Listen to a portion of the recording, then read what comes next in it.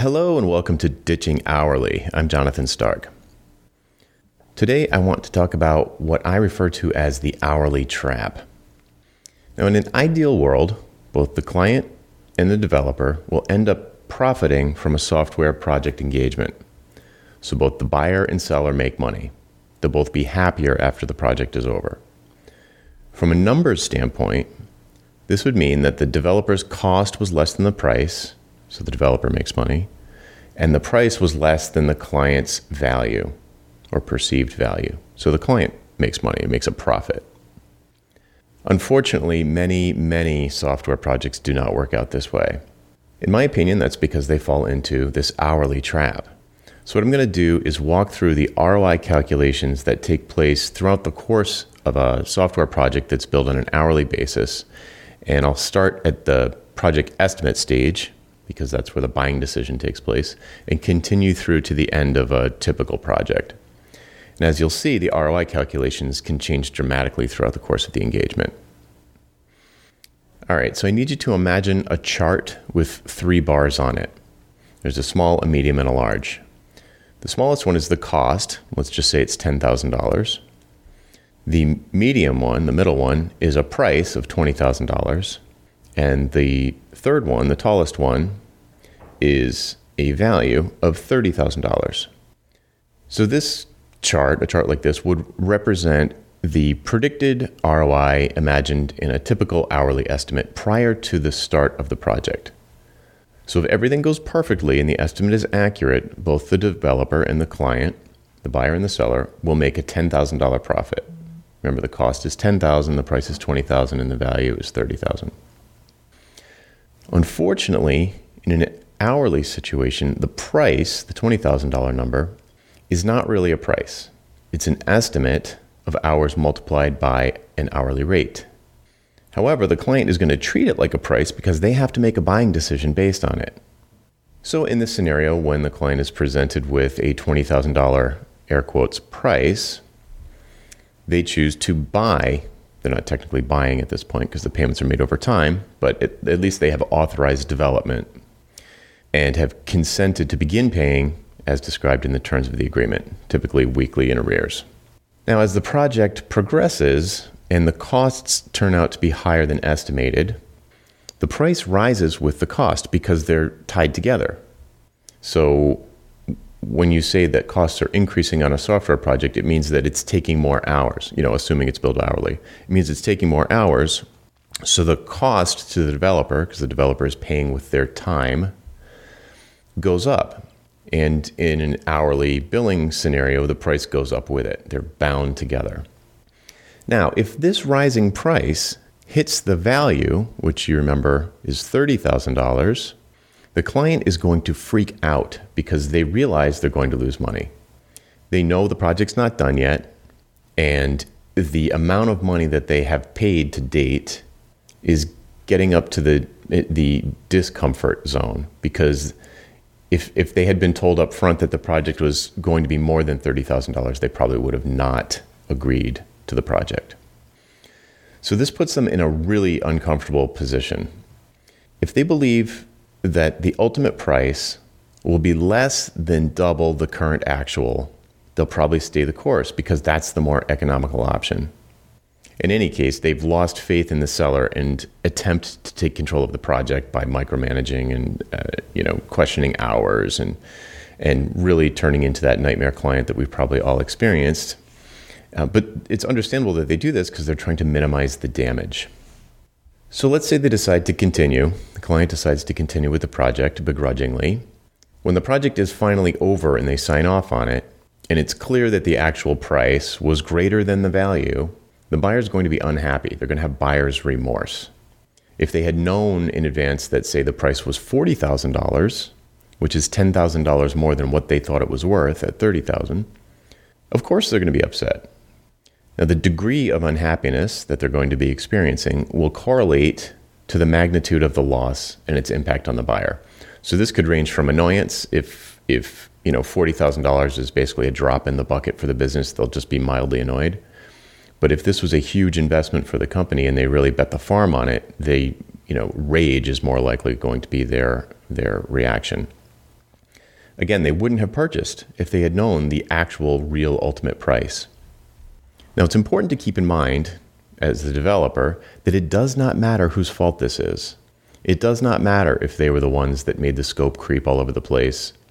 They're going to be unhappy regardless of who they believe is to blame. So they might not blame you, but they might be incredibly angry. So perhaps the CEO of the company fires the person who initiated the project.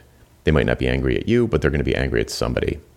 Often a buyer will request a discount or a refund, which would commonly be negotiated, perhaps subconsciously, to roughly split the difference between the seller's profit and the buyer's loss.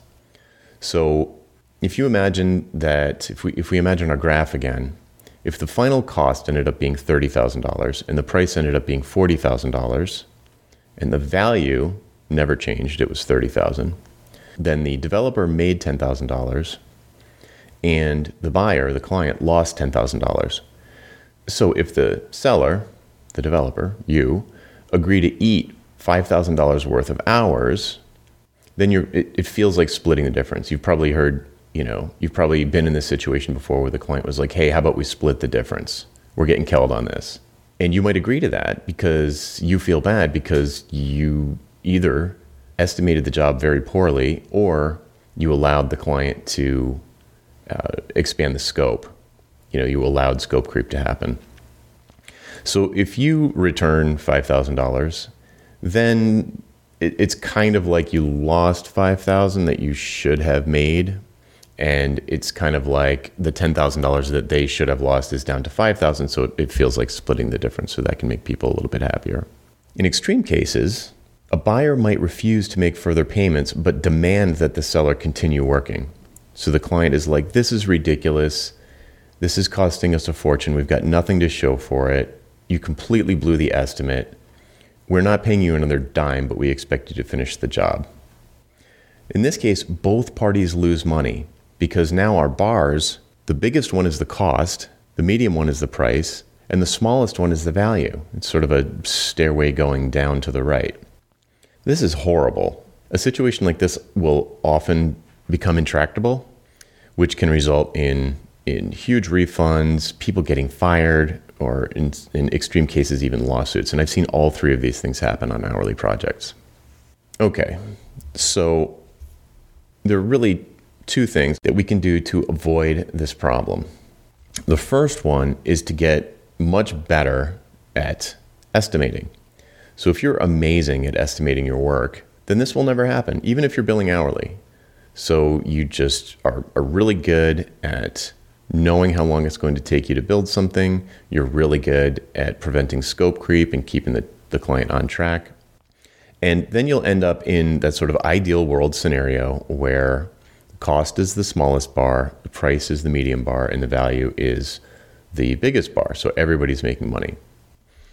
If that's not happening to you and you have some of these nightmare scenarios creeping in, then you need to get better at doing your estimates. And there's a really good way to get better at doing estimates, and that is to create a financial incentive for you to get better at doing your estimates. So what I recommend people do is give a fixed price for a project. If you've tried this in the past and been upset with the results because you felt like you lost money, instead of switching back to hourly billing, what you can do, or what you probably should have done, was just kept at it, but just try to get better at doing your estimates. I feel like the person who's delivering the estimate should be the one who's responsible for its accuracy. Call me crazy. But this can be difficult. I realize you could easily put yourself out of business if you're horrible at doing estimates and horrible at controlling scope creep. Giving fixed bids is a very scary thing to do. But if you base those fixed bids on value, it allows you to create a really large value bar on the right-hand side of the graph, which gives you a lot more wiggle room in the middle. So you don't have to worry about, exact hours. You don't have to get it down to an exact number. If you find, if a client comes to you with a project that has a lot of value to them, you have an enormous amount of wiggle room to set a price that is much higher than you would have estimated at your hourly rate. This allows you to get better at your estimates over time without putting yourself out of business, because you can set your prices higher than you would have set, say, an hourly estimate. All right, that's probably enough for today. See you in the next episode. Hey, Jonathan again. Do you have questions about how to improve your business? Things like value pricing your work instead of billing for your time, or positioning yourself as the go-to person in your space, or maybe productizing your services so you never have to have another awkward sales call or spend hours writing another custom proposal. Book a one-on-one coaching call with me and get answers to these questions and others in the time it takes you to get ready for work in the morning. Best of all, you're covered by my 100% satisfaction guarantee. If at the end of the call you don't feel like it was worth it, just say the word and I'll refund your purchase in full. To book your one-on-one coaching call, go to jonathanstark.com/call, C-A-L-L. That URL again is jonathanstark.com/call. Hope to see you there.